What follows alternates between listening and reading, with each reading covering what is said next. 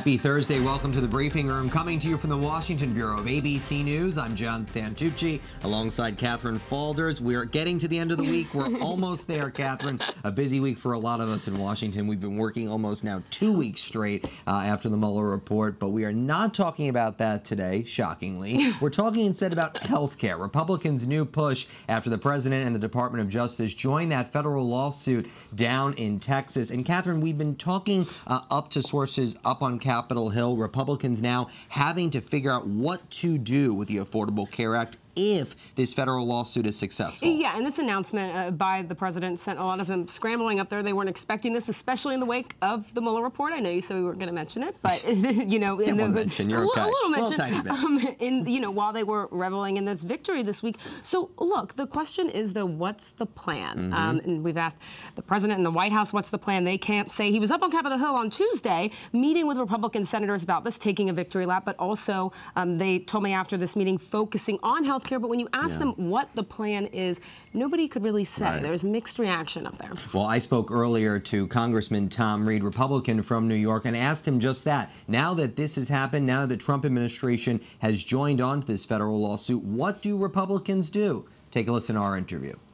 Obviously, when the case comes down the way it looks like it's going to come down, being an unconstitutional call on the Affordable Care Act, we owe it to the American people, not only as Republicans, but Republicans and Democrats, to come up with a solution of health care for folks back home.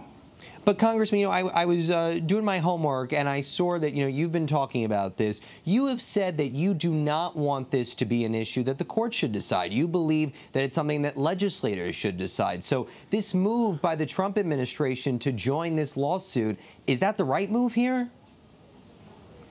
You know, I disagree with the call in regards to having this litigated through the courts and the issue of health care for millions of Americans being put at risk in regards to a judicial decision.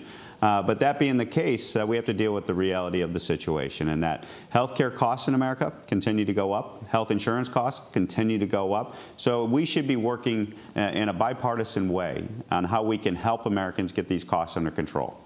So, but when you look, Congressman, you know, we obviously, like you, assessed what happened after the midterm elections. You had Americans that were not brought out to the polls by Robert Mueller's investigation or some of the other issues that we're talking about most times. They were brought out by health care. What is the plan right now for Republicans, though? What do you need to put together to sell to the American people that, you know, can fulfill Donald Trump's wish, make you the party of health care, and give Americans something viable?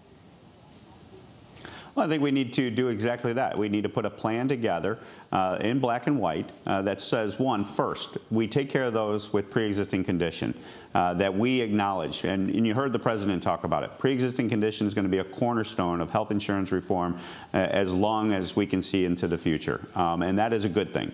And then what we have to do is we have to get these health care costs, not just health insurance costs, health care costs going down.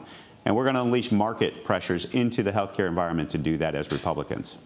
You know, one of the things that we've heard from your colleagues over in the Senate yesterday, we saw Senator Marco Rubio and Senator Mitt Romney introduce their plan for paid family leave. We've also seen the support for that from the president's daughter and senior advisor Ivanka Trump. Is that something you believe, Congressman, should be considered for this Republican health care bill? Well, you know, when you talk about medical leave, I think that's part of solutions that we could agree upon as Republicans and Democrats to recognize those life situations that require that opportunity to take care of your family and at the same time not run the risk of losing your job. And I think that's something to consider. But the heart of a health care reform bill from the Republican Party must be focused on health care costs and getting it in the right direction going down. And that is going to be about releasing market pressures into the healthcare arena where people are rewarded, are financially rewarded for good outcomes, for patients taking their medicine and having a good outcome as a result of that medication. That type of incentive structure is sorely lacking in healthcare of America today. So realistically, Congressman, I mean, you know, as I'm sure you've heard from your constituents and others talking about this now, trying to understand what the plan would be from Republicans on Capitol Hill and the Trump administration. What's a realistic timetable now for Republicans to get together, come up with a plan and present it? Because we already see Democrats running for 2020 for the White House are talking about this, saying Republicans don't have a plan yet. So in order to respond to them, Congressman, what's the timetable? You know, I think one of the things I do appreciate about the president's decision on this court case is it's forcing Republicans to come forward with their ideas. That's a good thing. And the time frame is sooner rather than later. And as we go into 2020, you're going to see a contrast. If people want to vote for Democrats with the idea of government control, government-mandated health care, then so be it. But Republicans owe it to the electorate, to people, to give an alternative vision that I know the Republicans believe in. That is market pressure, individuals, doctors controlling these decisions, not bureaucrats and administrators. We're going to watch it all shake out. Congressman Tom Reed joining us from Capitol Hill. Thank you, sir. We appreciate it. It's good to be with you, and we're all in this together. This should be an American solution. Thanks very much.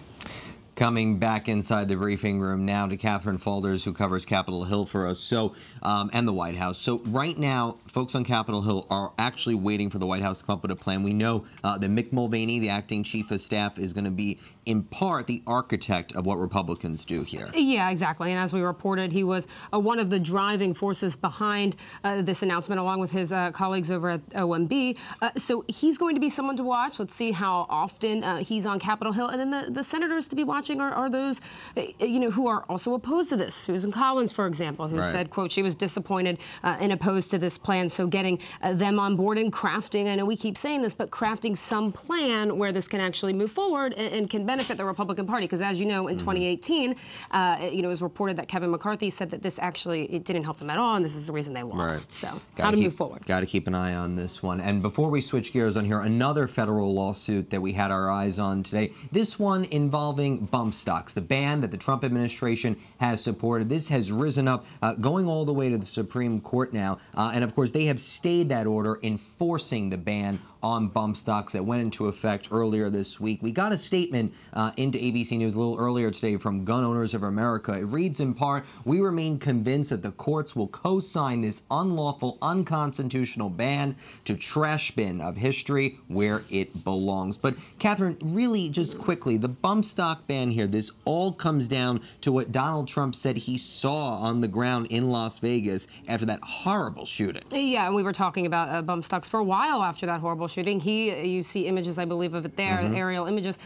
He started talking about it at the time, and then, essentially said that he was going to ban these devices. Now, it did take a little bit longer for the administration to do this than we thought, but he ultimately followed through on that one. Yeah, and listen, the president, even before he was running for office, had publicly said he supported the assault weapons ban. So when he had gone out and seen this, not a surprising move for him, but the Supreme Court has sided with the administration. So see where this one shakes out.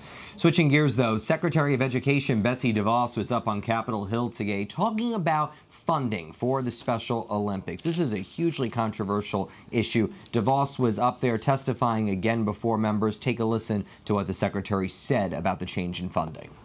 I love Special Olympics myself. I have given a portion of my salary to Special Olympics.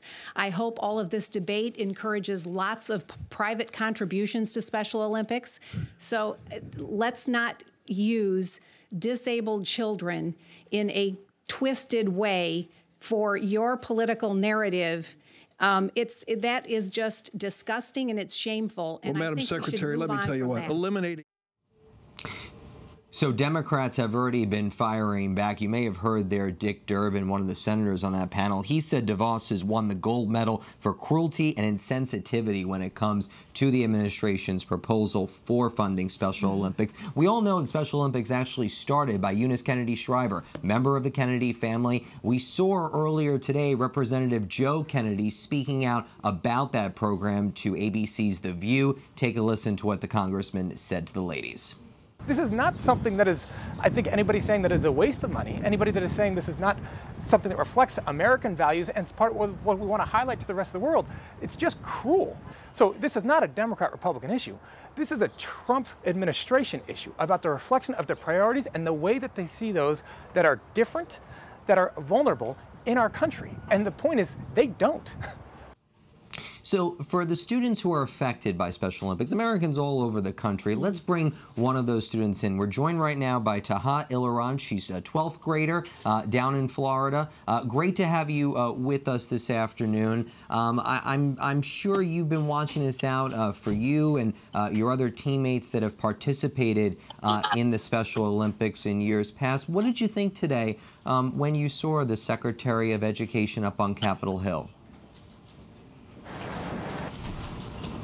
I was very disappointed because there's no reason to take Special Olympics away from anyone. Like, Special Olympics has made a big difference in my life, and it can continue to make a big difference in other people's lives too. You know, and I understand that you have several different sports that you play. I understand that you bowl, basketball. I mean, this has given you opportunities that you may not have had otherwise. No, yes, it has. And talk to me a little bit about some of the other students that you play with. I mean, you know, and I think the other thing people don't realize about Special Olympics is that these are games that happen all over the country. So I'm sure you've had the opportunity to meet with other individuals, not just students down in Florida, right? Yes, not only students in Florida. I actually went to Baku too, and I met different people from there also. And I went to San Diego and Texas, and I met a lot of people from there too.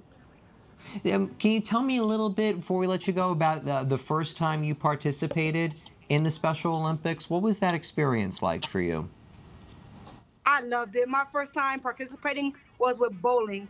At first, I had so much anger, but then I had to realize that I'm still going to win. The Special Olympics is about winning and having fun and meeting new people. And I got to ask, so bowling was the first time. Did you use the guardrails, or did you just go for it? No, I did not use the guardrails. No. Listen, some people have to use bumpers. It's okay. President accounted for. Taj, thank you so much for joining us this afternoon. I appreciate it. You're welcome. No problem. Coming back inside the briefing room, I really do use the bumpers, though. There's nothing wrong with that. I do too. And you know that little slide thing where you can, the slide thing's great. I know. I'm a terrible bowler. Well, you know, listen, that's why we stick to this. Things that you and I are good at, though. Covering Donald Trump rallies. No, that's true. I may have done a couple of them. The president is hitting the campaign trail tonight. He is going out to Grand Rapids, Michigan, where he is going to, I don't know what he's going to do. I spoke to a source earlier today, Catherine, that said this rally, they, honest to God, do not know what this is going to look like. Because this is the first time we're going to see the president before a group of supporters since Special Counsel Robert Mueller's report has been handed over. Yeah, exactly. I was just speaking to a source who talked to the president as well, and I said, well, what is he going to say? I know we ask this question all the time, but all the person said was he's fired up. We could probably expect him to keep saying that he feels vindicated and exonerated and do a little victory lap. And he said, this person said, that we will have the greatest hits on display. Now, what is that? I mean, the kitchen sink. Yeah, something like that. Well, ABC's Rachel Scott is actually out in Michigan right now. She caught up with some voters that have already been in line for tonight's rally. Take a listen to Rachel. If you pay attention to anything other than the mainstream media, you learn a lot. Put America first, not just talk. We want to see action, and right now we get a lot of talk and no action. The Obamacare marketplace is simply federal welfare. That's all it is. Trump is the only president I've ever seen that has made it a point to fulfill his campaign promises. So, you know, for those of us that have covered Donald Trump rally, I mean, that is the arena at the moment. I don't think it's going to look like that in a little bit. But we know supporters for these events get online from early in the day. They are out there to see the president. And actually, Grand Rapids, Michigan, for those of us that remember, a.k.a. me, because I didn't sleep much that night. That was actually the last stop the president made during the 2016 cycle, Catherine. I think it was like 1 o'clock in the morning, and then I had to get back up for GMA. Didn't you have like 27 hours and 24 hours? That's how many time zones you guys have? That was like, we left in New Hampshire, then went to Grand Rapids. It was like, maybe I'm going to sleep for a minute. Maybe, was there Florida? I don't even remember. There's something like that. But you know, I do think, though, it's going to be interesting tonight to see the president, and, you know, the fact of how is he going to explain to his supporters that right now we need to focus on health care? Well, That's a good question. I think you'll hear a lot victory lap from him on Mueller because we've been talking about this for 2.5 years and it gets the crowd fired up. But that's a good point. I mean, this is what he wants to push. This is what he's been talking about on Capitol Hill. So what exactly will he lay out a plan? I don't think so tonight. But as he tweeted earlier this morning, I don't have the tweet up now, but he said he was going to touch on a range of issues. So. We'll see. We'll see what that looks like. I think it's going to be a very long night in Michigan. So Terry Moran and the troops will have a full report tonight on ABC's World News tonight, and then you can always get the latest on the rally at abcnews.com. We'll be carrying that live here on the channel. Switching gears, a news story that came first to ABC from earlier today having to do with Facebook and the Department of Housing and Urban Development actually filing suit against Facebook and the way that they target individuals online. I do want to bring in Morgan Williams. She's General Counsel for the National Fair Housing Alliance. She's joining us now. Morgan, great to have you with us, sir. Appreciate it. Explain to us, if you can, what actually is going on here, because I think a lot of people know that Facebook has targeted you for ads and whatnot, but this specific allegation by the HUD is saying that they were going after people based on their race, their gender, and as it related to housing. Absolutely. So the allegations that HUD makes in its charge that was filed today are very similar and analogous to the allegations that our office, along with the ACLU and other civil rights offices, filed in various lawsuits over the past year against Facebook, asserting that Facebook, as an ad platform, creates a very powerful tool for advertisers to target their ads in ways that exclude particular Facebook users on the basis of demographics or specific interests that could be regarded as discriminatory. And Morgan, it's Catherine Faulders here. And now, Facebook has said it was surprised by these charges from HUD. They say particularly after last week's announcement of a court settlement on the same issue, after the statement's up on the screen there, after the company had agreed to shield race-based data to landlords and creditors looking to advertise. What's your response to that? That wasn't enough? Well, so the lawsuit that was settled was with our office, and we think that that settlement achieves significant resolution of many of these issues. Notably, Facebook over the next few months and by the end of 2019 will restructure its platform and ensure that any housing, employment, or credit ads, like lending products and services that are covered by federal civil rights statutes, will go through an entirely separate ad flow. That will not allow for advertisers to use specific targeting options. That will not allow for any kind of geographic targeting outside of a 15-mile radius. And in regards to housing ads, that will allow any housing consumers to go to a separate portal to see any housing ads that were posted in a particular market, regardless of which individuals they were targeted to. Morgan, I'm curious, before we let you go, Morgan, I'm just curious, for the time that Ben Carson has been the Secretary of Housing and Urban Development, we've seen him a bit. We've certainly seen him out touring different facilities. But to my mind, this is the first real action that we're seeing right now under his leadership, going after social media for this sort of targeting. I'm curious, in the other aspects of your role and with the National Fair Housing Alliance, how have you seen things at the moment under the leadership of Secretary Carson?